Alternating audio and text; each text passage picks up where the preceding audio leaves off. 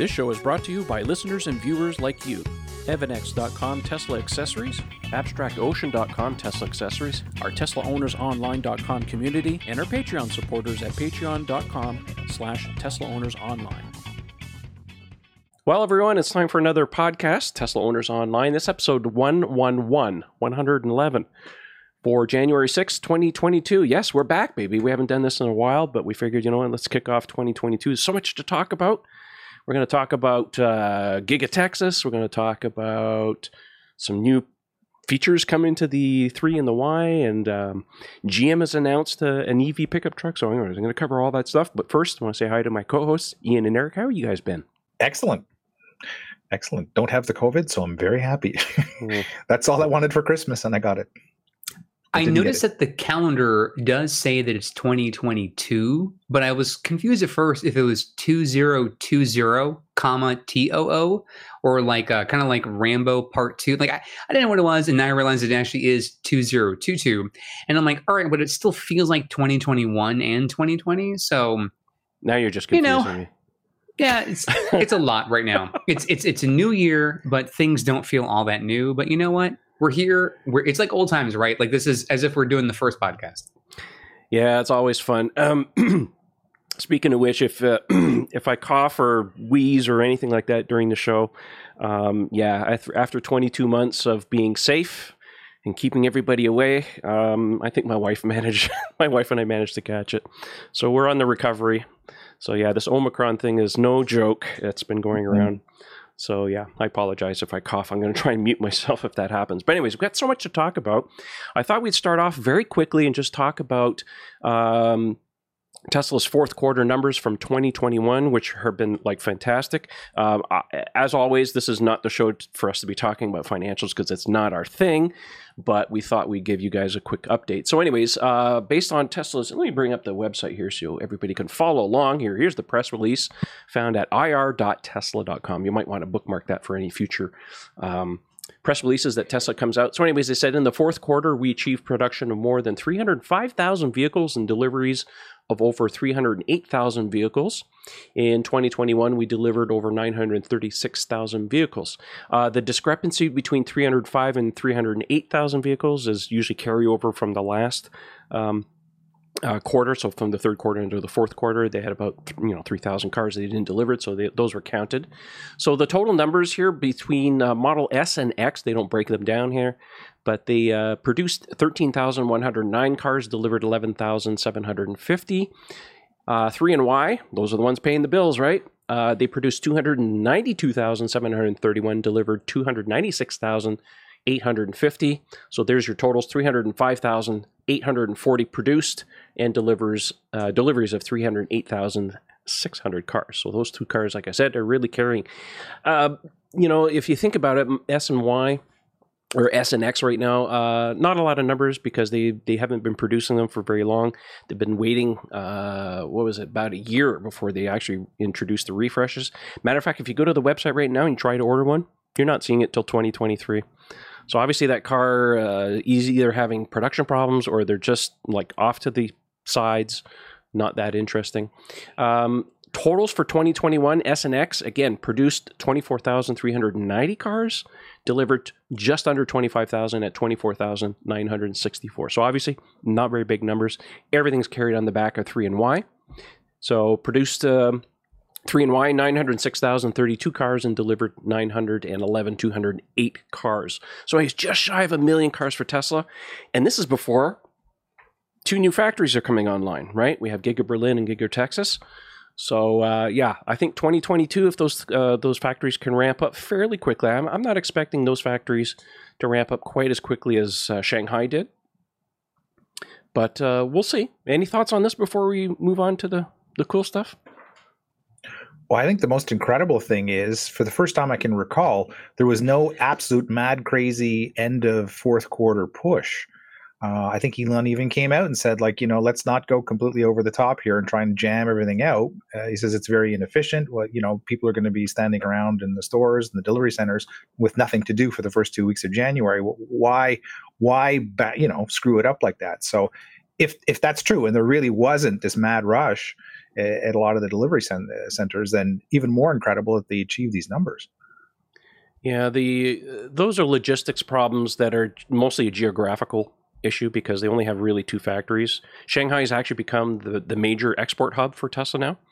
So with the 2 new factories coming online, I think the logistics will really smooth themselves out. But it's been painful for all these years. So if it's true, actually it's good news.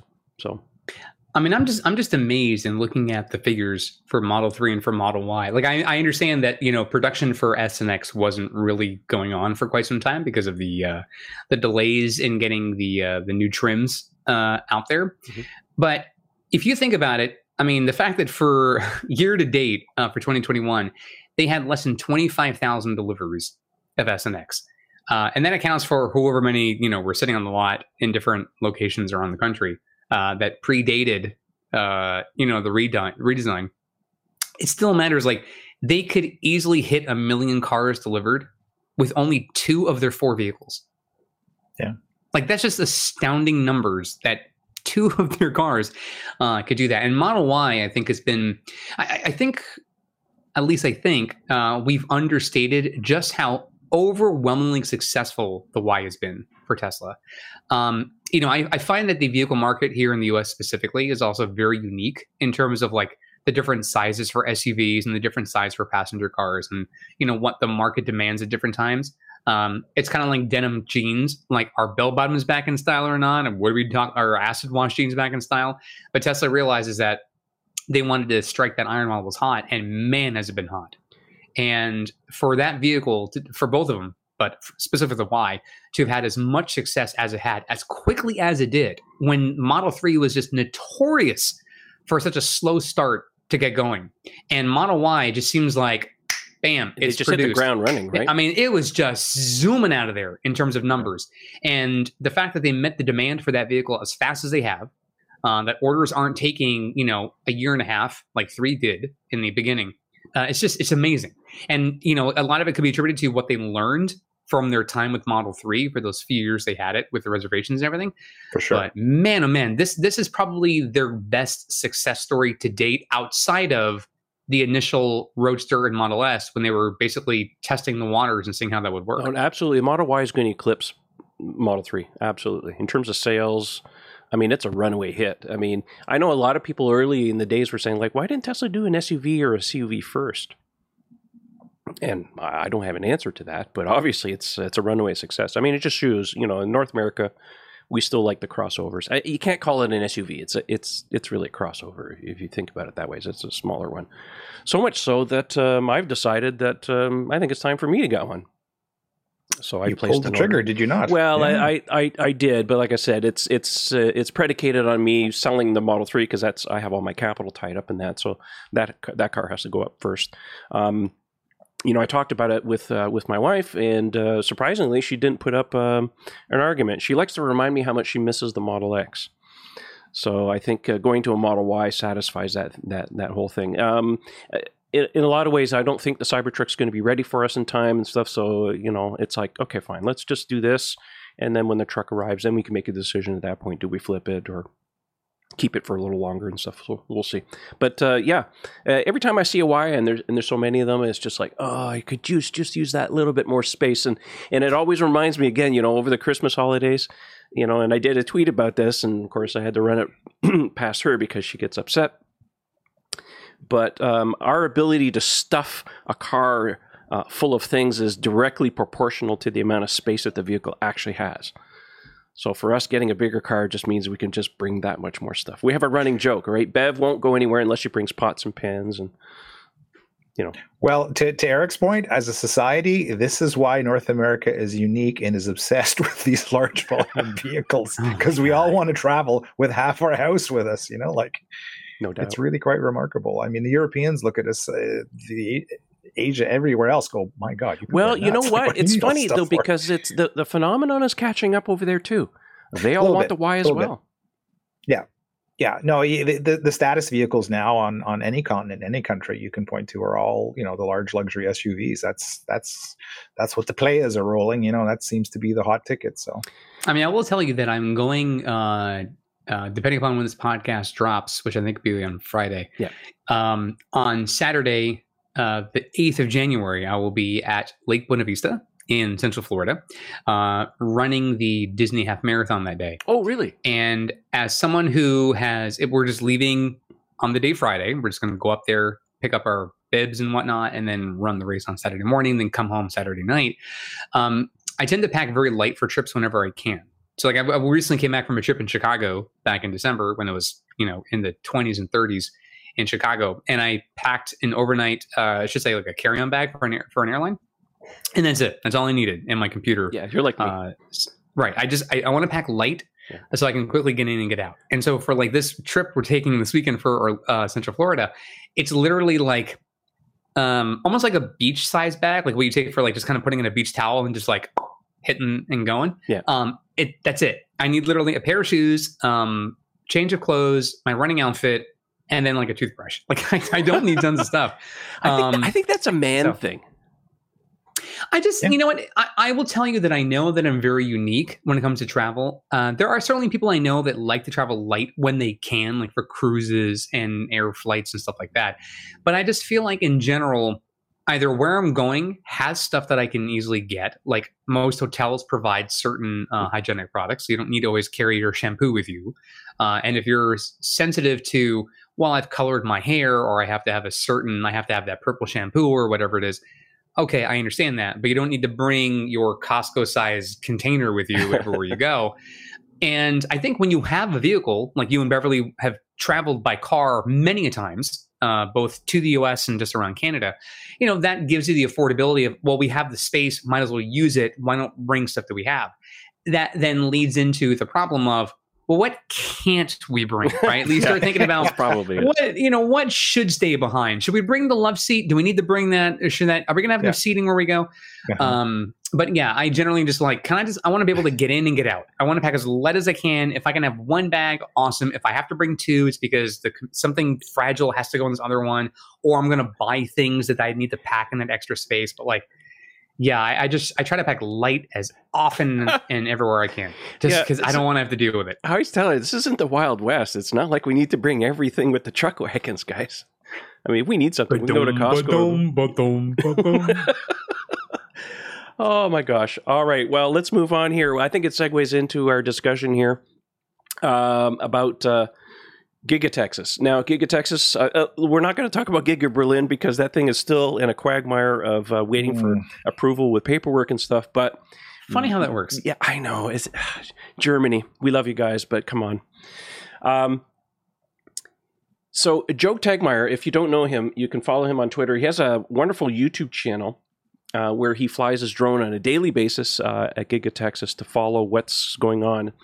On December 31st, he tweeted, breaking, I have a bit of news that I just heard at the site today. He hears news, of course, because he talks to some of the workers. Actual production for Giga Texas starts next week, talking about this week. They are driving finished cars inside the factory already. No surprise there, because it's mostly empty. And several completed cars have already are already at testing sites out of state getting crash and other testing completed. This has been a rumor that's been going around a little bit more this week. Obviously, today is Thursday when we record. Chances are, if it does happen and it gets formally announced, it could be as early as tomorrow. Personally, I have a feeling if they're going to announce something, they will probably wait to the end of the month when they have their earnings call, because that's typically what they put in the letter. But it would not surprise me at all that production would begin in earnest, at least pre-production on these cars, because I've been watching the videos just as much as anybody else. And if you look at what they're doing right now, they're trying to get all of the parts of the factory where they need to get stuff in and out, like in terms of transportation and parts and parking the cars. They're trying to get that as finished as fast as possible. So what are your guys' thoughts? Is this going to happen? my sensibility. Well, my sensibilities are this. I see this as really a double-sided coin. One side wants me to be excited because for a lot of people here in the U.S., if they're able to get that production really up and running in a matter of months, to the levels where they're going to start doing earnest numbers and deliveries. That's great. And ideally, they've really built that factory very, very quickly. But, being able to lay the groundwork, put the foundation, build the structure for a factory like that, because there's a lot of empty space, as you noted. It's just very voluminous, but it's also just a lot of empty space to fill with machinery and whatnot. But it'd be really great to have them do it as fast as, say China by comparison, right? But the other side is, what's the rush? We're still in the midst of a pandemic. There's obviously going to still be some issues with getting production to the level where they're actually delivering high numbers out of that factory every month. There may be still things they're trying to figure out with Fremont and, as you're saying, Berlin, trying to get that up and going. So I think there's a lot of balls in the air right now with Tesla as far as their factories are concerned. And I think that the energy and the emphasis of which Giga Texas has been kind of put in the forefront, and how much incessant tracking there is of every damn move that happens there. Yep. I'm just like, can we just slow down a tad? Like, the excitement, like I said, it's two-sided. There's an excitement, and I'm supportive of those who want to fuel that and share that, which is great. Hopefully a lot of good jobs are coming there and stuff like that. I just said, like, in the time that we're in, part of me says we can also pause and slow down and just pace it, because there's still a lot we have to overcome to make it a viable success in the months ahead. Two things. One, Elon is not a patient man. Yeah, no shit. And two, there's a huge backlog of Model Y. Like, when I placed the order for mine, it's 6 months. And that's if I'm lucky. Now, I kind of timed it in such a way, because I would really, quite honestly, I would like to get a vehicle, not one of the first ones, but something out of that factory. There's just something about this factory that obviously it's newer. If you talk to anybody who's seen the China-made cars in the Giga Shanghai, the quality's really good compared to, Fremont. And I don't want to knock Fremont in a sense, but Fremont's an older factory. There's it's different. There's just something about this factory that from a production aspect, it takes a lot of the learnings from Shanghai, which took a lot of the learnings, obviously, from Fremont, on how to do things the right way. So I have high hopes that the vehicles, after a few months of them getting their issues sorted out, I always tell people, don't buy a Tesla, wait at least 6 months for them to get their issues sorted out. But I think long term, I think Giga Texas is going to be Tesla's crown jewel in a lot of ways. Now, the factory's huge. It's almost 9 million square feet. That's on 4 different floors in some places. So obviously right now the push is to get Model Y going on it, and they're going to build future cars out of there. We know the Cybertruck, potentially even Model 3 out of there, and maybe some other cars as well. So yes, when we say that it's mostly empty right now, they can drive cars inside, that's because the rest of the cars aren't ready for the production line at this point. So anyways, I have high hopes that this is going to be an excellent factory. And for those of you who are waiting for cars, I have a feeling if you're willing to be patient and not trying to rush to get one of the first ones off the production line, I think you're going to get something that's quite good. The other thing, too, they have to keep in mind, and hopefully we'll find out a little bit more at the earnings call, is where do we stand with this version of the Model Y? Because, Tesla's been talking a lot about this new structural battery pack, and the first car to get this in terms of a production car is the Model Y.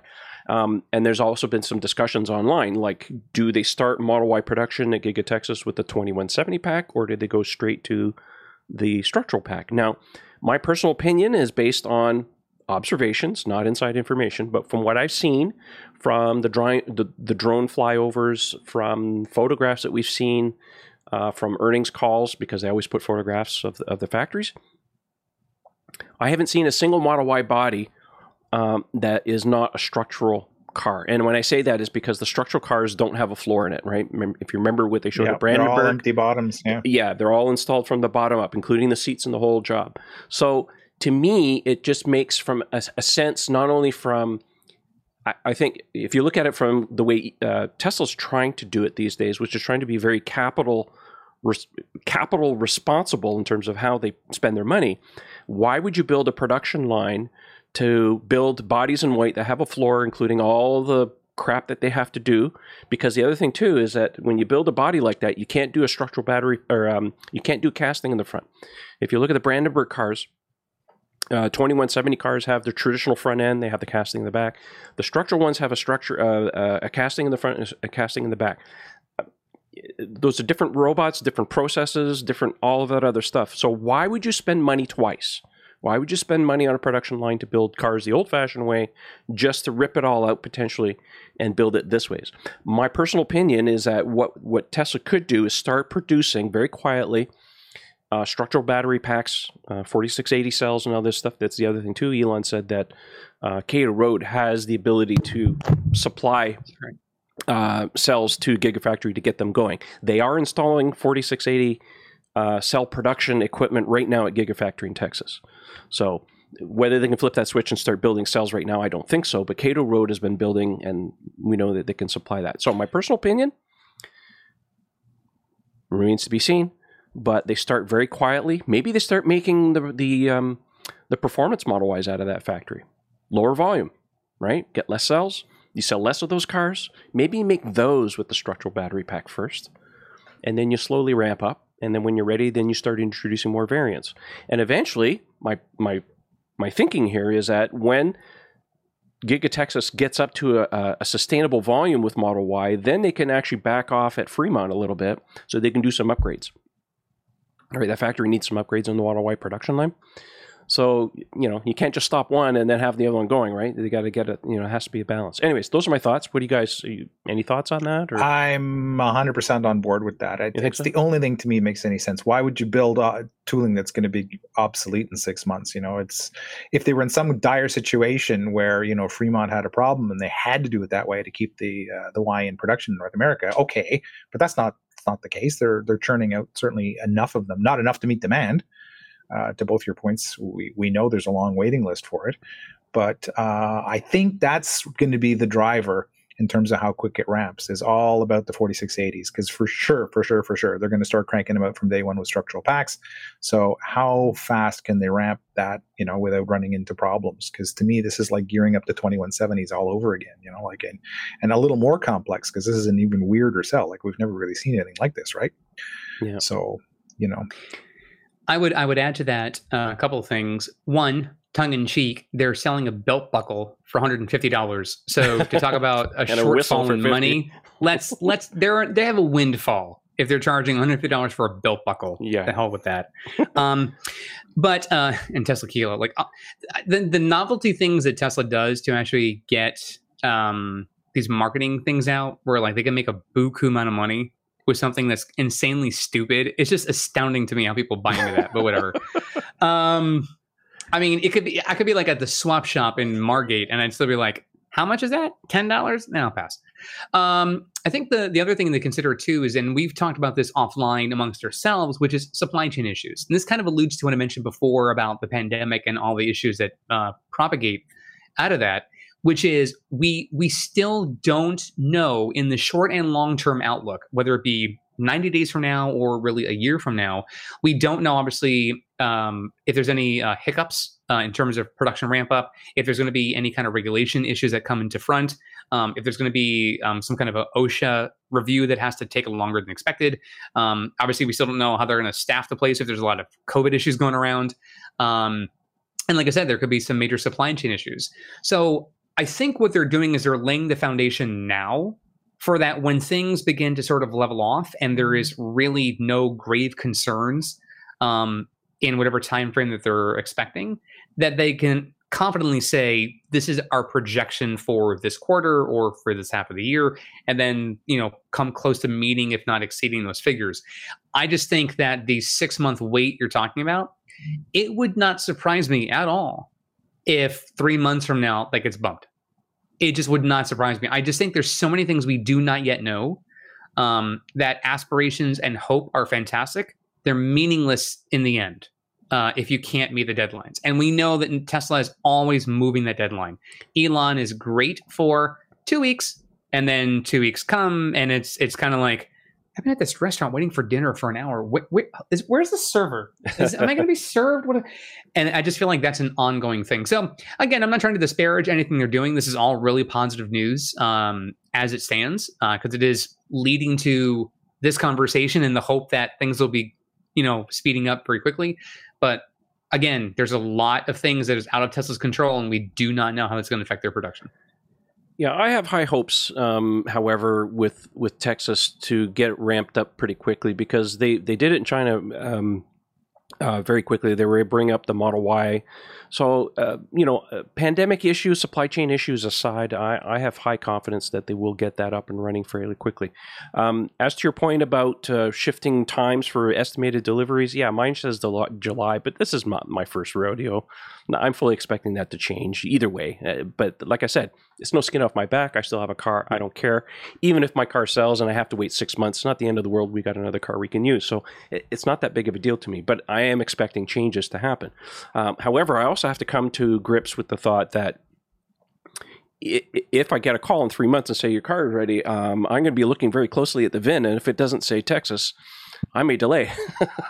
So we'll see what transpires. All right, speaking of Model Y, let's move on here a little bit, and I want to show you guys something. And I meant to talk about this on the last show, but we just didn't have enough time. But anyways, in the Refresh 2022 cars, this is a document that was leaked out of the Netherlands because their cars are coming from Shanghai, shows a number of improvements on the 3s and the Ys coming.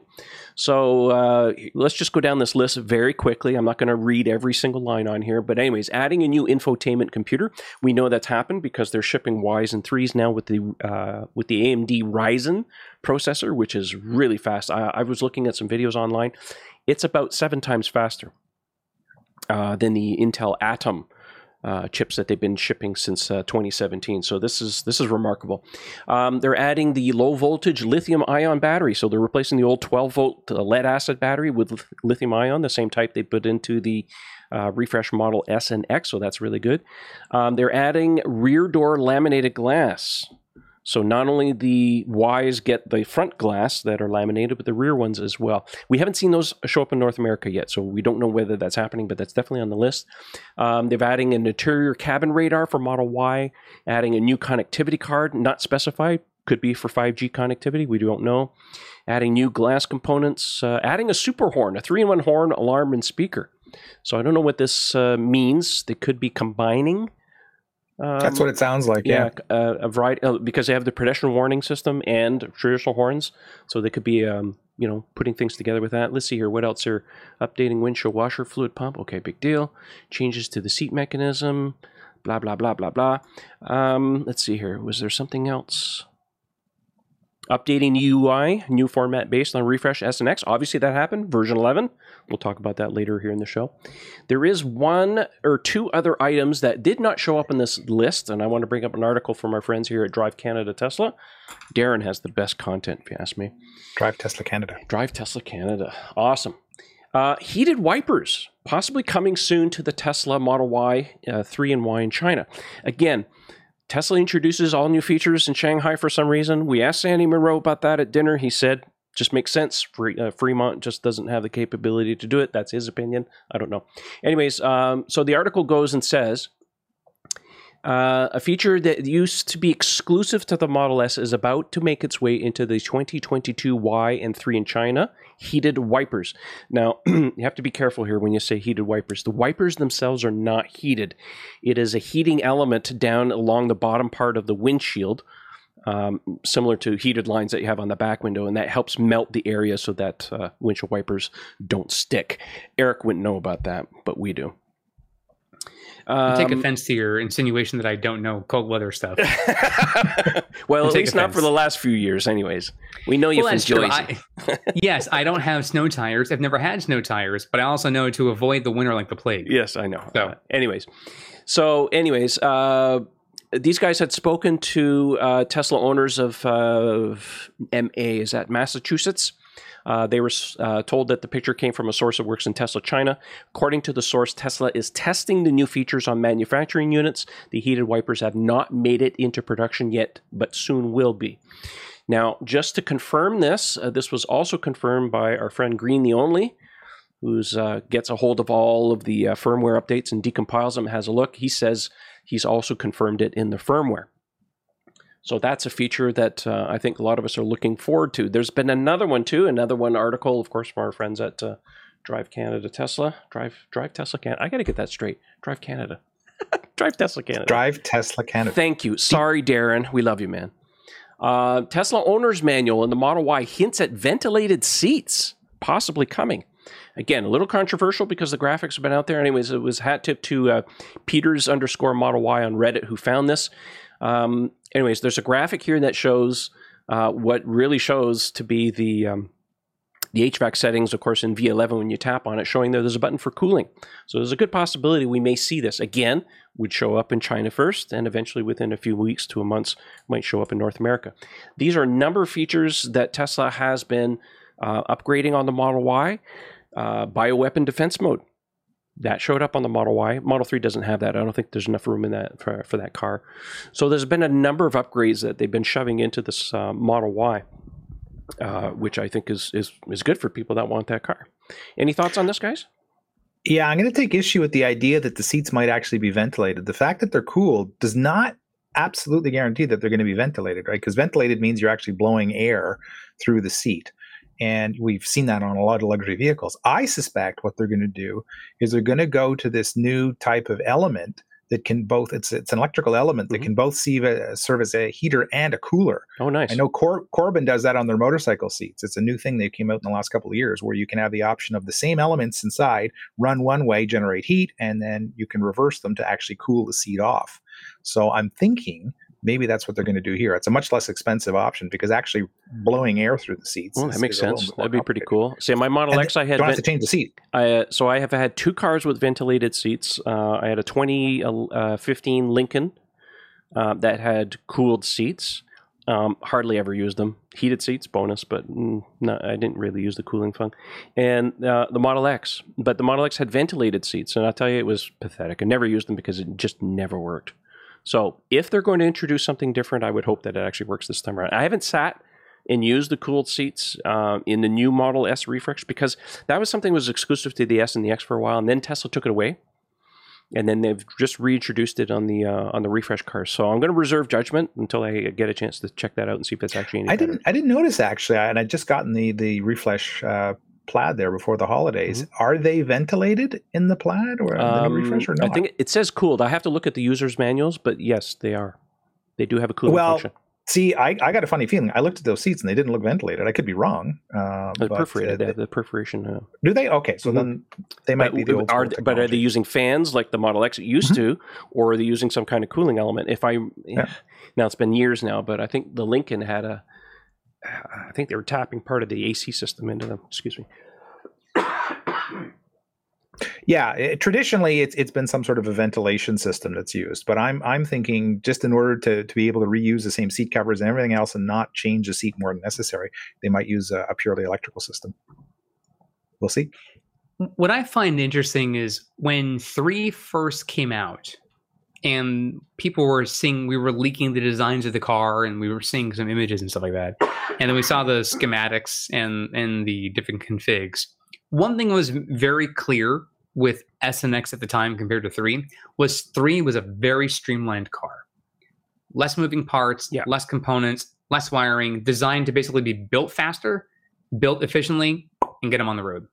And I think there's been a transition backwards, closer to S and X nowadays, where we're adding a lot more feature comforts and other really kind of cool things. The heat pump being a good example of that. We're just going to keep adding more and more and more.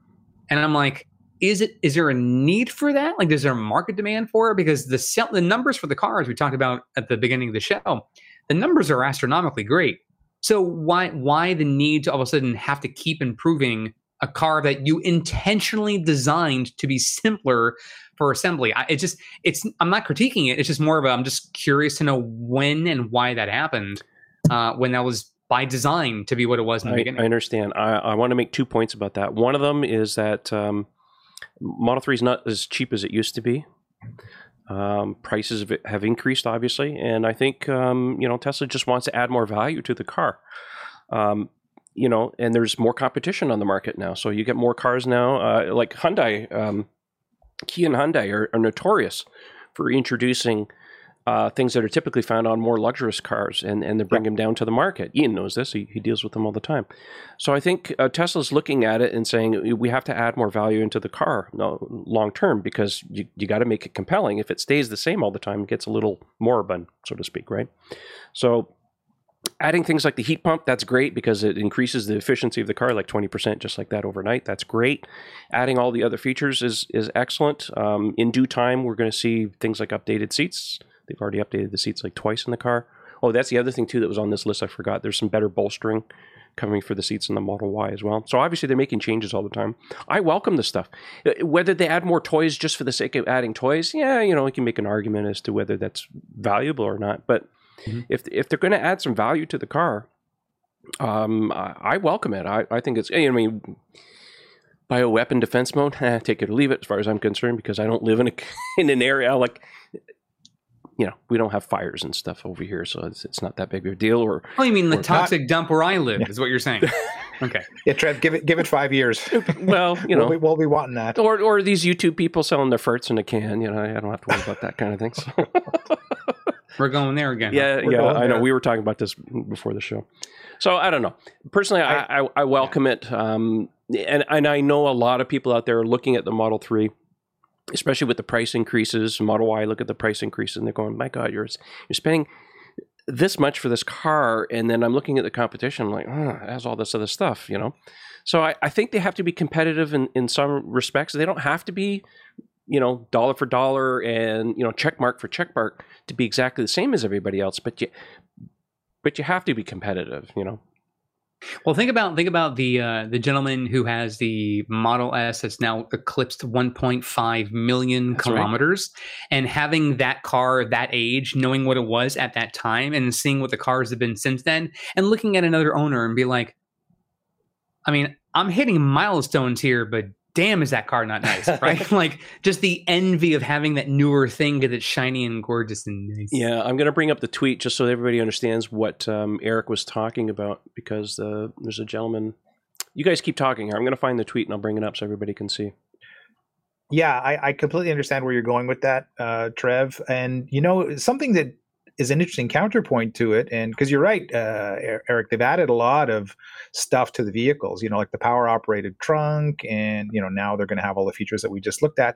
But we mustn't forget that they've been making great efforts to simplify the cars at the same time. Like the chassis construction has been simplified. There's obviously cost and weight savings there. They've done stuff like we just saw that new 3-in-1 speaker where they're going to be able to eliminate the horns, which is cool. They dropped the radar, right? On new vehicles, that's the controversial, though. Yeah, well, I know, I consider it controversial, but they're looking at areas, for everything they're adding. It looks like they're taking stuff that is unnecessary or is duplication elsewhere. Well, they also stopped selling silver paint. They also stopped offering the rear wheel single motor. It's strange that the things that were, I think, successes for them, they said, no, we're not going to do that anymore, which caused a lot of uproar. And then it's like, well, we're only going to offer these configs and that's it. But now they keep doing more to improve it. I'm like, well, then why don't you go retro and bring back some old stuff? Well, I think they're showing some improvement in terms of efficiency. They can add these features. Obviously they haven't changed the paint, and we know there's new 3 paint colors, at least coming to Germany, to Berlin, and hopefully to Texas as well. So I think, to me, that would be one of the simplest things to do, is introduce them. But I do wonder though, because my 2018 Model 3, I do wonder, are the newest Model 3s more efficient than mine? FineLab has a line of protective coatings that were engineered to protect your Tesla's paint, leather, carpet, plastic, and wheels, effectively blocking all those UV rays and environmental factors before they ever get to ruin your brand new baby. FineLab offers a complete line of car care products and ceramic coatings for both the do-it-yourselfer and professional detailers. Did we mention we also have the world's first self-healing coating? Check us out at finelab.com. That's spelled FEYNLAB. To see the science behind the self-healing, check out our product catalog and click Contact Us for a free quote from a certified installer in your area. Fine Lab and Tesla. We were meant for each other. With all the changes they've made, I mean, there's weight differentials and other factors, but I don't know if it's drastically better than mine. But take your car and put a heat pump in it. Not that you can, and you would have the most efficient Model 3 ever. I mean, inefficient in certain aspects, yes, but I still know that there are things in the new cars that I'm like, and given how much more expensive the cars are now, I'd be like, you know what, I'm good with mine. But I do have that buyer's remorse. I'm like, what if I got one now? It'd be so nice. I mean, yes, and then I probably would go Model Y this time just because my significant other likes it more. Mm-hmm. But for what it was at the time, man, that Model 3 could not be picked. Oh no, that first Model 3 is a jewel, and they're highly sought after. Long range rear wheel drive Model 3 is very much sought after. I'm not selling my car. Not saying you should. It sits in in the parking lot for the longest time because I work from home. Mm-hmm. But no, someone could walk to my door with it. Well, I shouldn't say an offer I couldn't refuse because there are certainly some that everybody has a price, Eric. Right. I mean, some people pay $1,000 for a jar of fart, which I guess you can call it a jart. A jart. A jart. Eric, and if you're the person who did it, did you jarted? I mean, I'm just curious. Oh my God. These are conversations we have. Well, if it makes you feel better, win one for the old guys. The guys at CarWow in the UK that do a lot of cool videos on Teslas, and they do all the drag racing and tests and everything. They ran a 2018 Performance Model 3 against a 2021 to see which would be quicker. And it turns out the old car beats the new one. I was very happy. Damn right, nice, buddy. Chalk one up for us guys who paid the big money up front for the old tech. So there was a win there. Yeah. Well, I think it's all good news. Keep improving, guys, because you don't want to go stale. All right, let's move on here. We got a couple more things we want to talk about. CES is currently underway. CES is turning into a car show now these days. All the new EVs get introduced there, and not to be outdone, Mary Led. Sorry, I just had to. There's one for Kim. Yes. I just had to. Well, here's the website, guys. Chevrolet has done the impossible. Well, they actually joined the club with everybody else. They've introduced the Silverado EV, which is an electric version of their venerable Silverado pick-it-up truck. Except it's not really Silverado. It's an Avalanche, if you ask me. Unibody construction, looks really sharp. And at first I was like, not too sure. But you know what? The more I look at this thing, the more I'm impressed. Up to a 200 kilowatt hour battery pack, 4-wheel steering, something they call Ultifi, which is their new platform, I guess, for software updates and all that fun stuff. So it remains to be seen how well that's going to turn out. Up to 400-mile range, 660 horsepower, 0 to 60, 4.5 seconds, under 4.5 seconds, 780 foot-pounds of torque, up to 10,000 pounds of towing capacity, with a future car being able to go up to 20,000 pounds. The base car, we'll talk about the specs on the cars here in a moment. Hey, up to a 10-foot bed on there because they've actually put a pass-through in the passenger compartment. So not only does the liftgate drop down, but you can actually drop the seats in the second row down, fold the back down, and now you can put a 10-foot couch in the back. Nothing wrong with that. They got a pretty neat website. I encourage you to go and check it out. I'll put links in the show notes so you guys can check it out. 5'11" inch bed in the back, just a little shorter than what the Cybertruck is supposed to be at 6.5 feet, but that's okay. Has a de rigueur front trunk, much like the Ford Lightning, which is good. Looks a little smaller than the Ford Lightning. It's powered, of course, which is nice. 4-wheel steering, as I mentioned before. It's got some driver assistance features. Got the big touch screens, all glass roof, all kinds of neat stuff. Anyways, I think this is. Listen, if I wasn't a Cybertruck guy, and I was comparing and wanting a pickup truck between this and the Lightning, I would choose this. My personal opinion. Everybody has a different opinion. Still lots of buttons on the inside, but I'm seeing less buttons than some traditional cars that I've seen. How the infotainment and the software works out, these car companies not been the best. Tesla has set a pretty high standard. They're not perfect. We'll talk about that here soon. But anyways, it looks pretty good. Compared to the Ford Lightning, the Lightning has that really neat center console thing that folds down so you can put the laptop in and all that fun stuff. So a little bit of a miss there, but at least you get the phone charging and all that fun stuff. And it looks sharp. Unibody construction. I always liked the Avalanche. I thought it was pretty cool looking. Wouldn't be an electric pickup truck without a light bar in the front. So there you go. Anyways, what do you guys think? You like it? I know you're not a pickup truck guy, but compared to what's out there, I mean, this is exciting. Pickup trucks going electric, man. Where's Dodge? Go ahead, Eric. No, please, Ian, go ahead. I'm far from being a truck guy, although I love having a truck when I need a truck. I mean, when you need a truck, you need a truck. That's pretty much all I can say on the matter. But yeah, I think it's fantastic that it's a serious effort, that it's attractive. It's got a lot of really innovative features. And, I know we're all Tesla fans and we have to hate on everybody that doesn't have a T on the hood. But honestly, I'm going to give them points for this one. Yeah. I really think they smashed it out of the park with this thing. Obviously, it's going to be very pricey to start, so it's not helpful for somebody who needs a basic work truck. But they'll get there. What this does is it shows the viability of it, and then they can work their way down to getting more affordable vehicles for the everyday worker Joe type guy or girl. And I just see pluses across the board with it. I think it's a great effort. And more than anything else, you need to have different brands to appeal to different consumers. You can't take over the world with one brand of vehicle. As human beings are very tribal. We like our brands, So if you're a Chevy or a GMC guy or girl, you're going to want to buy a Chevy or a GMC EV. So it's important that they offer them. Same thing with Ford. All of the brands, it's super, super important that they take this seriously and they go for it. And there's been a lot of lip service and a lot of yada yada. We're going to do it. These things are now going into production. They are serious about it. And, as we were talking privately in our chat earlier today, I like to applaud the American companies for at least really producing something. There's been a lot of chatter from a lot of the OEMs all around the world. Like, yeah, we've got 25 new models coming. Show me the money. Yep. This is money. This is going to be built. Yep. You're going to be driving these in 2 years. Yeah, they're introducing this as a 2024 model in the fall of 2023. So next year, this car is going in.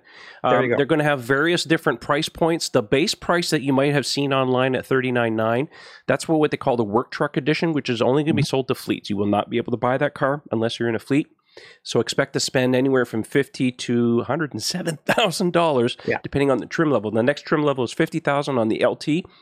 They have an LTZ at $75,000, a Trail Boss $85,000, High Country at $90,000, and the RST $107,000. The RST is obviously going to be like the Ford Raptor, and we're talking all of US dollars, right, Trev? Yes, of course, always, because most of the people are listening here. So there we go. Eric, I know you're not a truck guy. You're not a truck. My turn. All right. So I will poo-poo on what Ian said as far as we all denigrate. I shouldn't say, and that was one. I forgot what the terminology was. That like if there's no T on the hood, we pretty much don't care for it. That's not true. I know you were jokingly saying that, but I want to make clear to our audience that is not inherently true. We are EV advocates. Period. We think the most superior of all the EVs made is Tesla, but that's not to say that any EV that's out there is not a really good car. Because you'll never hear us say that on the show. Just want to make that very clear. Mm-hmm. No, and just to clarify, that's never been my position from day one. I'm completely the opposite of that. But within the community, there's a lot of people who think that way. Right. Say it. So with that being said, now let me go on to my larger point, which is number one. We were chatting offline for our wonderful audience. Let's break the fourth wall here. We were chatting earlier today before we taped our show that we were sort of going back and forth on things like this, right? And I'm the kind of person that feels like I will, at least if asked by a person, hey, what should I get if I'm thinking of getting away from ICE and going into electric? Should I get a hybrid? Should I go fully electric? What are my options here? Now, I'm the person that says, if you currently drive ICE and your goal is to eventually rid yourself of big oil and gas and all that, then to me, hybrid, while a step forward, is still not enough. No. If you're going to go electric. And we're seeing more available options in the market today than we've ever seen before in history. And while, Tesla is a premium electric car, you can still get a reasonable, efficient electric car from a number of manufacturers in the market. Now, here's where things become problematic for most consumers. It's not so much an availability issue. It's more about a cost issue as well as, well, I don't understand the market, so I don't want to really get into it. And I say that because there was a study that just came out, survey of consumer autos. And what they found, and they surveyed different countries, Korea, China, India, US, and so forth. So 69% of those surveyed would not get anything other than an ICE car for their next car. 69%. Yeah. 17% said they would go hybrid electric. 5% would do plug-in hybrid. And then 5% strictly a BEV, a battery electric. And so what that survey tells me, and they explain that, most people, it's range anxiety, it's charging infrastructure, and we understand that. And I will say that in 2022 now, some of those arguments are really bad arguments to make now. If you're talking, 5-8 years ago, yeah, I get it, right? But like in 2022, when we're hearing these numbers from Ford with their pickup truck, we're hearing now these numbers with the Chevrolet Silverado, 400. Like, we're at a point now where range anxiety should not be a thing. Those two words should not coexist unless you're reading in a Wikipedia article written 7 years ago. So that stuff, I think it needs to be an education opportunity for those who are sort of experiencing that, because I'm going to go, why? Why do you feel that? What are you driving now? What are your daily commutes like? These are not conversations that are hard. And most EV owners know that because maybe at some point they felt that way, but they talked to people, they did their homework, and they're like, yeah, that's not a thing I feel anymore. We're all good. And they're now sharing that comfort level with others. But that number there, 69% still thinking ICE, that's insane. Now, I think part of that problem is the legacy automakers themselves, which we talked about earlier, is they're not producing enough vehicles and making those offerings realistic. Because we hear every damn year in auto shows, oh, this car is going to have this thing or this prototype, or they're going hydrogen fuel cell and all this other BS. And what happens is they realize either market studies prove there's no valid interest in it, or they're not going to make their sales figures, or they've already dumped too much money into a failed program. So they just scrap it and the hell with it. And I really feel like we, the consumers, whether we're currently EV owners or if we're interested in maybe eventually going to be full EV owners and we have ICE and hybrids now, you are the reason we still have ICE cars in mass numbers. If you want to buy these vehicles, then you can start making that decision with your wallets. And you can choose to tell these automakers, listen, I want electric. I love this brand of car. If you can make this an electric, I'd be all in all the way. We know there are a lot of people who maybe would never have bought a certain brand of car, but if they're now producing electric pickups, or they're now going to produce an electric passenger vehicle, they might go, I've always wanted one, but never before. But if they're going to go electric, yeah, you just might convince me to buy it. We need to also encourage dealers to basically tell the automakers, listen, I get you want to give me these cars, but I really want to start getting more EVs on my lot. Because I really feel like if we have those as an offering, we're more likely to get it. It's like grocery stores. If you go to a smaller grocery store that has like 3 kinds of toilet paper, you're not going to freak your mind out because they don't have the one you want because it's not plush enough, right? Where's the one that's 7-ply? The one that's 3-ply is not enough. But if you literally go to a larger grocery chain, you stand there for the longest time figuring out what are my best options. So I feel like if we start getting rid of ICE, like they just say, you know what, we're just going to kill it off. Like Ford did. Most passenger cars, we're just going to kill them off. We're just not even going to deal with it. It's very alarming for some people, but that's the change that's required if we're going to really combat climate change, if we're going to stop being dependent on big oil, if we're going to have these surveys flip the numbers where it's like 10% might go ICE, but like overwhelmingly, 60, 70% are going to go electric. We need to shift what's available and what we're designing. And it starts with the automakers just deciding, yeah, we're going to kill that type of car and we're going to go electric because we have the means to do it. We have the resources. We know how to do that. We're hiring engineers from all these different companies like Tesla and Apple. We can do that. Then F it, go do it. If you do that, we're going to change these things all around. But until such time, we're stuck in this meandering circle, this whirlpool of shit that's just going to happen every year because people are like, oh, I just want to do it simple. Yeah. Gas cars are not simple. If you think about what it costs the average consumer to repair their car every year, shit. Go electric. It's so much better. Performance is better. It's cleaner. It's so much more fun. You get better acceleration, better performance, fewer moving parts, fewer repairs. It's amazing. Yes. But therein lies the problem. And it touches upon right in the center of your argument was we got to convince the dealers to go you after took the words right out of my mouth. Yeah. They don't want to do that. Their bread and butter, what really keeps the doors open and the lights on to a large degree is their service. Yeah.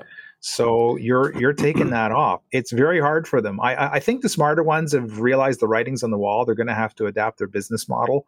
I've talked to a few of them where they're already planning for the shift. They're investing more in doing suspension alignments, things that are common on all vehicles, whether they're electric or gas, as well as body shop stuff. I mean, we were talking to Sandy Monroe, and that was an interesting one. It's like, okay, a lot of them farmed out their body shop stuff because it's like, we need more space for lifts to do oil changes and whatever all else, and now they realize, no, we got to bring that back in house.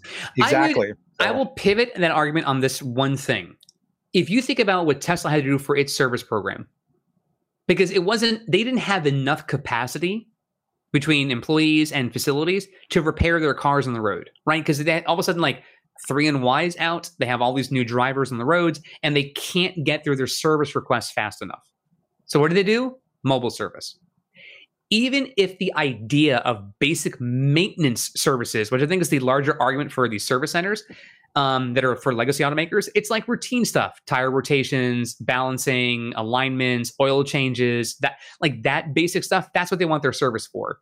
Because vehicle repairs and warranty coverages and all that stuff, that happens all the time regardless. To me, if these facilities are going electric and they are functioning like Tesla service does, they're not going to have a shortage of vehicles in their facilities getting repairs done. And I think it's a matter of just what your offerings are. But as far as a cost issue, I just don't see that being a problem if they're replacing ICE with electric and they're still servicing the cars at the same rate that Tesla is doing theirs. Yeah, the reason I understand your thinking and it's sound, it's the thing is Tesla started with basically a huge deficit in service capability compared to the number of cars they were putting on the road. So Tesla cars require markedly less service per vehicle compared to any of the ICE cars. It's just they started with so few locations to service them. They were always underwater, and that's why they had to do mobile and everything else. And they're still playing catch up today. They still don't have enough capacity. But it's a function of they have so few stores. If you go and look at the number of Ford or GM stores in North America, it's like there's 10 times as many, 20 times as many, whatever the number is. So there's a vast, vast oversupply of service bays per vehicle built when you compare it to what EVs require. So there will be a surplus. Like if they don't change their model, they're going to have half their lifts are going to be empty. But it's a fixable problem. Yeah, it's certainly that. And I also think too, like some of these automakers, a lot of them, because they have more vehicle models available now that can go electric. I think that if you take what Tesla does, which is really a finite number of vehicles, let me clarify the number of models, because the number of models, Tesla really has 4 in production right now, 2 of which are really like the sellers of all things.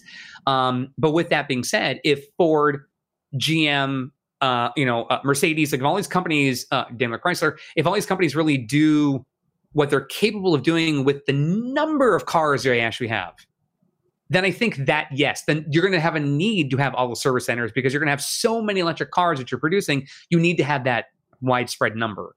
Whereas Tesla says, well, we don't need as many service centers because we also don't have the millions and millions and millions and millions of cars that they can produce every single year.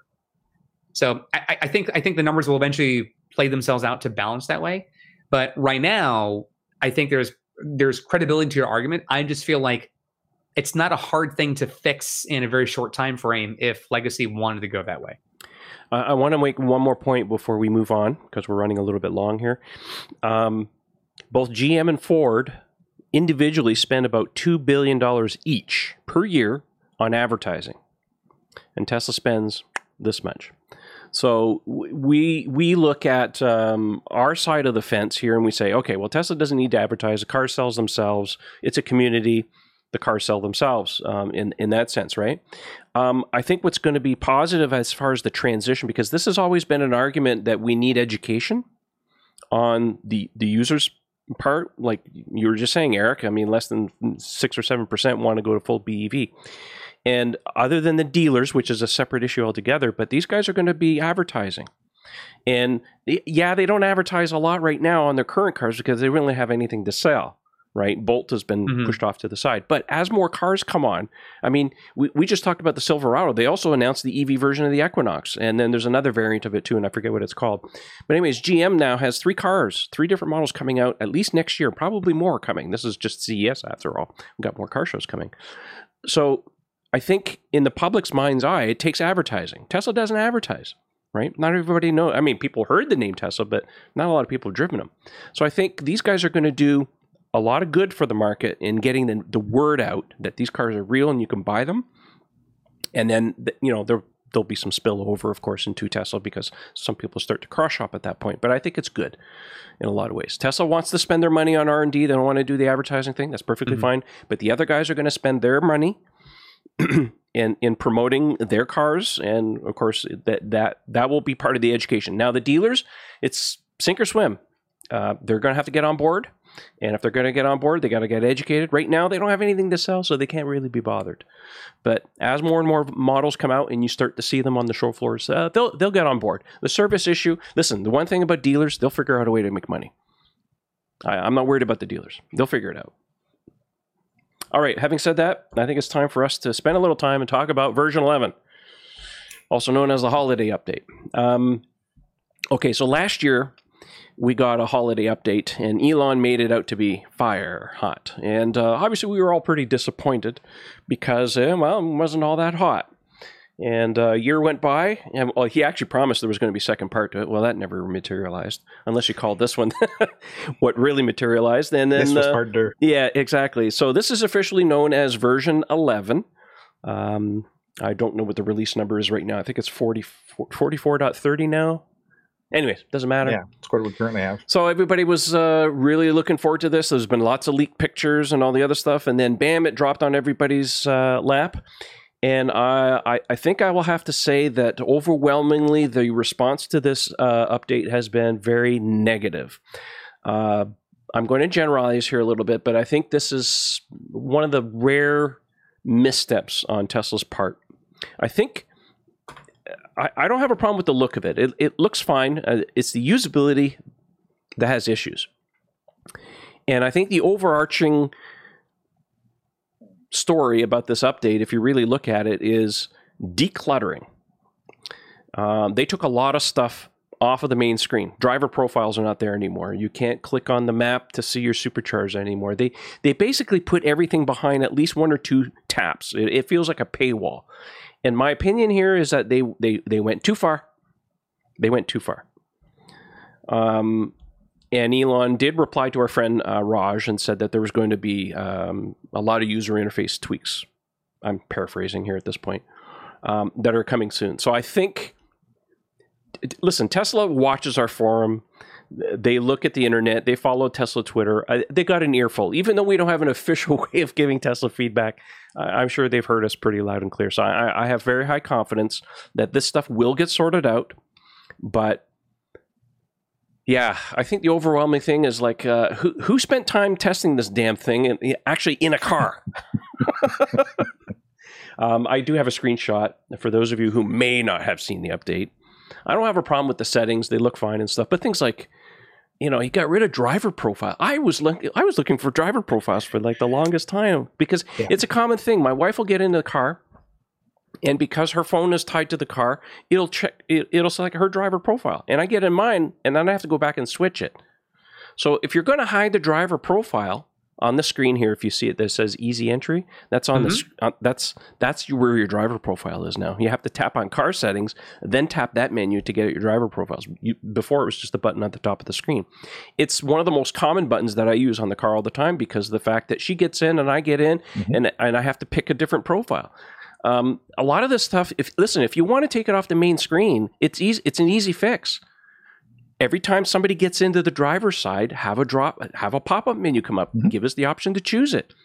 And if you don't choose it and you put it into drive, it just stays where it is. But give us the opportunity, if you're going to bury something, give us another user interface to at least make it a little bit easier so we don't have to go and double tap. There's many examples of crap like this in the user interface that just doesn't make any bloody sense. So anyways, all right, let's go rant. So I will say this. I think I agree with a lot of the viewers and commenters on the interwebs who really had some criticisms. Whether they were constructive or not, that's a different conversation. By the way, sorry to interrupt. Sure. Any of our criticisms on this show about the software is not for the sake of just being critical. It's because we want them to improve. So just a little disclaimer there. Little disclaimer. So to that end, I will say that when I first saw the update, because I knew that some people got sneak peek first, and then within a matter of hours, I was like laying in bed at night. I got the download. I was like, hee. So I was like, sure, it's Christmas, right? Why not? And I didn't see it till the next day. What initially threw me aback was I already knew going into the car after it was installed that there were some things now hidden, and they were like 2 taps away versus just 1 tap. Yep. Now, aesthetically, that doesn't bother me as much. So in part, for example, there are people who will create folders on their tablets or phones to sort of like bundle apps together in a folder. And it's like, I just want this off of my purview. Functionally speaking, this is not that different, right? Like you could keep the app on your main screen and say, well, I always want to open, my App Store app. Okay, fantastic. You can keep it there, or you can pop into a folder. It's still the idea that, number one, you're making that choice when you do that. So you already know I'm placing this here. So yeah, it's going to take an extra step, but I know that, and there's a reason why I'm doing that. When these updates happen, we have zero quantitative say in what happens. Yeah. And so we're now seeing the updates, and we're like, well, wait, where's the thing? Like, we're told there's changes, but we don't know exactly like where everything moved to. So the discovery process and finding out how obnoxious that is when like, I could swipe to see my air pressure with a card. Now I can't. I have to go to my control settings and see that. So there's all these different changes. And I think it's the shock factor that either excites you or pisses you off. And a lot of people vented their frustration like, why would you do this to me on Christmas, you jerk? So there's that. But I think there's a lot of positive out of this. And I'll tell you a couple things why. One is that the way they thought about moving things, like I thought the customizable shortcuts on the bottom, that I thought was great. Yes, right. And there's ideas for that. How great would it be if you could drop your easy entry and have your driver profile settings? You're taking the words right out of my mouth, right? No, right. So, but I'm saying that like they're at least this leads to the conversation of, well, people liked this option. What if we added some functionality to make that a little bit better for other stuff that they may want to kind of pin? So there's that. I like the idea of sort of cleaning the main interface, like kind of getting some of the clutter out, because I always thought it was too busy, right? There's just a lot going on. And if you're trying to tap, for example, like Bluetooth, your finger might slip and all of a sudden you're hitting HomeKit, or you're like, there's a lot really tight and close on the map when I'm like, I don't need all of that. So what would be very helpful, and we'll see if Elon eventually gets this with his developers, is the option to drag and move certain things from their home location to make it kind of like a favorite. Sort of like just a place where I can put up to 4 icons on the map or have them in the bottom on the main screen, just something like that to allow, at least for those who do want quick access to their tire pressure, have that as just a tap away. I think that would be the improvement. But overall, I think this is doable and workable. I just think that the shock is what initially sets people back, and they just have that critique off the outset and go, I don't like it. I agree with you 100%. And I'll just get this through here. Ian, I'll let you talk here in a second real quick. When I first saw the taskbar and the fact that you can customize it, I was like, okay, I can see the direction of this. However, when they went too far and started burying a lot of things, my initial thought was like, okay, well, why don't you give us the ability as a subset to grab some? You don't want every option that's available in the car, but a lot of common ones. Give us a little icon beside it as, this is something you can put down there, or whatever the case may be. So you can customize the interface down along the bottom. There's a lot of wasted space down there. Like, why do we have to have 2 temperatures? It was fine the way it was before. Right, so there's lots and lots of ways. I'm not saying we need 15 icons down on the bottom. I'm just saying that give us the ability to take the most common things that we would want, put them down on the bottom, have them saved in the driver profile, have them go to the cloud as well. So then when we switch cars, all that shit follows us. So I think there's a lot of potential here. It's just that maybe there was a rush to get it out. I think Tesla employs a lot of agile software development. So it's like, get it out there and keep iterating. Like, we only got waypoints in navigation, like, what, a month ago? Mm-hmm. Maybe a month and a half. And then now we can edit them. We didn't have that at first, but they did it right. They did it very well. So it shows that they're capable of moving very quickly. But like, when I was playing with this in the car, I was just like, man, some developer must have had an emulator or a Model 3 screen beside him and he's playing with it, but he never used it in the car. Because as soon as you get in the car, it's a different animal altogether. Anyways, Ian? Yeah, I'm going to put on my little hippie rose-colored glasses and say I actually found overall there were a lot of improvements. Like when it first came on, I was one of the first ones. Oh, look, I got my new eye. Yeah, and I like this. I like this. I like this. Of course, driving around, I realized what a lot of the complaints were, and I'm on board now with the complaints. So I'm 50-50 with it. But let's talk about what I think are some of the major wins. And I mean, they may sound insanely simple to you, but it drove me insane when they expanded the FSD window to take up more real estate. The media player buttons got so far away, me with my little T-Rex arms, I was like constantly pressing like the I don't like this button or something, or the reversing. I could never get the play button. I'm matching you in the car. Like, that's it. It's it. I'm telling you, I couldn't reach the bloody play button. More often than not, I would be hitting play media on the steering wheel rather than trying to reach over there, like, not, and crashing into the next lane. Like, it was, and I'm not the only one who complained about this. It got ridiculous. It's like, why are you taking the radio buttons and moving them over to the passenger side of the car? This is idiotic. So that was fixed, and huge improvement there. Likewise, I like the new speedometer. Like, it's a new font. It's completely at the left side. It's like as close as you can physically be on the corner of the screen to where your eye is. I find it much easier to read because at one point they'd moved it around. They made it smaller. Did you notice they bolded some of the fonts for us older guys? Yep. That's nice. Yeah. Plus you now have the comparison, right, between the speed limit and your actual speed. I mean, there's a lot of cool stuff that they've gone on. The only thing I don't get, and I'm reiterating what you guys said, is it looks like Bridget took her Dyson to the screen. It's like somebody got way, way over the top with the cleanup on this. Yeah, it's like, guys, decluttering's okay, but don't strip it bare. Yeah. They went too far. Yeah, I think like the media player, you tap on it and it goes full screen. Yeah, and then it doesn't dismiss. Like, there's no 1/3. It's like full screen. Or that was a good option. You could have it like or it's just a sliver down there. And I like the drop down to select your audio source. I do like that. Yeah, that's nice. So, I like the new charging interface. Honestly, I didn't need to have to like plug in the car and see like the massive large window. Like, bro, you're connected. Got it. Give me a green signal. I'm used to that now. Like, just this simple stuff. I wish the font was a little bit bigger because now they put it at the top of the screen and it's so small. I'm like, well, you can't read it from outside of the car, which, like, if you were in a hurry, it was nice to be able to turn around. Is it actually charging? Because, I mean, how many times that happens? Like, there's a lot of things in there. Like the media, again, most of the media I listen to in the car is through Spotify. So when you got it minimized down on the bottom, it's really hard to put your thumb or your finger on the thumb to scrub. It's literally 1 pixel thick. I'm like, come on, guys. Yeah. I mean, make it green, another color, TikTok, make it thicker, bro. Yeah, no, not in Canada. Oh, and again, we might as well have SCTV, Eric won't appreciate this so much, but I mean, for any of us in the North, I think the biggest sin they committed was the seat heaters. Yeah, I mean, that's driving everybody. Nice. The auto setting. Yeah. Well, I'm all in on the auto setting. I think that was brilliant. But give me the choice of actually tapping it on straight up on the screen. Like, it shouldn't be 2 touches to get to the thing. Yeah. Like, that was idiotic because there's so much wasted space down there now. Like, anyway, I'm hoping, like you guys, that some of this stuff you'll be able to drag back. Like, there's tons of room to put the driver. Bring back some cards, please. Bring back some of the cards. Yeah, because yes, I know. I like watching my TPMS.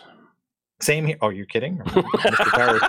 Tire Geeker. How often do you think I check tire pressure during a drive? Exactly. So yeah, the card thing was like a tiny little swipey. Like, that was too much space. Like, really? You couldn't afford those 3 pixels of... I think I know why part of that went away. Okay. So I had probably at least 50 times when the cards were first available where they stopped functioning. Where like I couldn't get in the swipe, or the phone card would stay stuck, and I couldn't. I had a lot of issues with that. I don't know if the software was buggy enough, and they had enough bug reports for that. They said, you know what, we just need to kill it. It's too glitchy. There's not enough issues. We can't seem to fix it because I'm telling you, even with every new update, it never like fixed permanently. I always had some strange gap every once in a while. I'm like, this card is not showing. Why am I not getting it? Like I see the dots, they're there, but nothing. So I mean, I think it's because of just how many changes there were. Like we talked, like Trevor mentioned at the outset of the segment, we had a very itsy bitsy teeny weeny update last year, and people were like, "Oh come on, man, this is supposed to be Christmas. What's going on?" And then they get the big one this year. "Oh come on, man, it's Christmas. What are you doing?" Like you can't appease both of these audiences. Yeah. Well, everybody likes the light show. That was pretty well received. Yeah, that's huge. That was now, awesome. And all the videos of people putting their and you custom can make your own now. There. Like, what's not the lighting? Yeah. Just make sure it's not inside the same drive for your Sentry videos. Oh, jeez. So yeah, there's a lot to like. I think with Ian, you know, I'm more on the I like a lot more of it than I don't like it. That's just me because I'm big on you give me like when Windows 11 came out, you give me a big UI update. Oh my God. I'm like, yes, give it to me again. But yeah, there's room for improvement. Elon indicated that. I'm sure they'll get some feedback from people, and then we'll see what they do from there. I don't think they're going to go stepping backwards into what they had before. That would be senseless, but I think they can make some improvements on what has been implemented. Give me the sliding cards back, the consumption and tire pressure.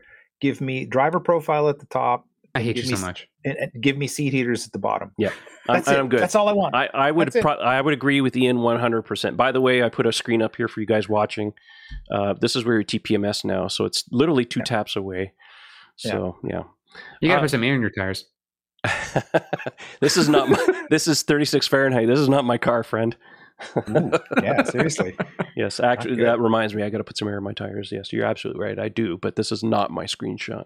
But I also like too that there were things that were like in different configuration menus that have been moved together that make more sense. Yes, being absolutely. Together. Yeah. Like here under service, you're seeing basically everything that is like the owner's manual, headlights. There was some stuff that were in different places. I'm like, why is that there?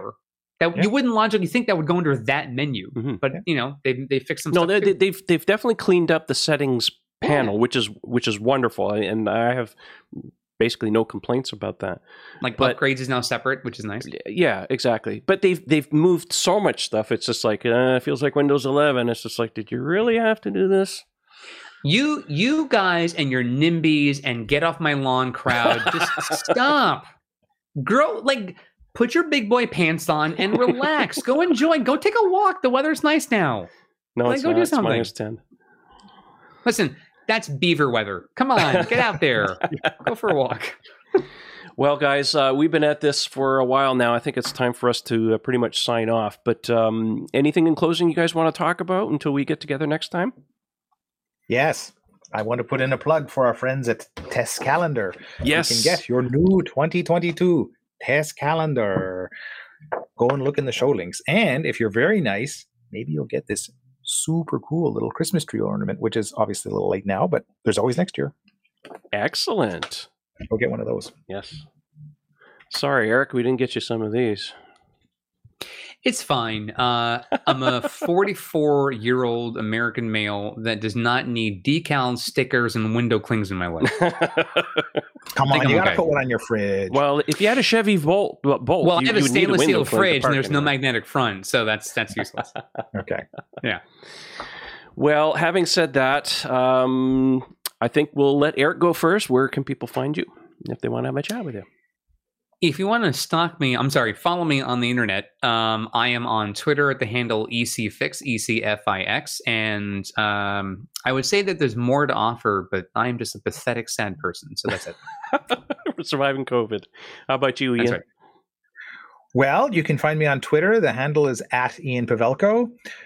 You can look me up at Tesla Owners Online if there's anything I can help with in technical questions, specifically wheels and tires. That's what I get paid to do. And the handle there is Mad Hungarian. And finally, if you're looking for something in the way of fun Tesla-related wear, you can go to my Teespring shop, TEE Spring, all one word. .com. Look up Mad Hungarian Evolve Wear, and you will find t-shirts and mugs and other fun things that support the EV cause. Excellent. I want to sign off and say thank you to our sponsors, the guys at Evanex, Fine Lab Ceramic Coatings, and the guys at Abstract Ocean. we're doing some reads for those guys. Got some really neat products and stuff. Listen, if you want to follow me, I'm very active on Twitter. The handle is Tesla Owners Online. You can also go to our forum at teslaownersonline.com, the best and friendliest place to talk about all things Tesla. Got some new stuff. Hey, we got even a new look if you want. We've updated it for 2022. And yeah, that's pretty much it. We'll see you in the next show. Thanks for joining and watching, and we'll see you next time. See you later, guys. Bonsoir tout le monde. Wear your mask, please. Yeah, you don't want COVID like I got. Get boosted. No farts in jars. Oh, Please, bad. please.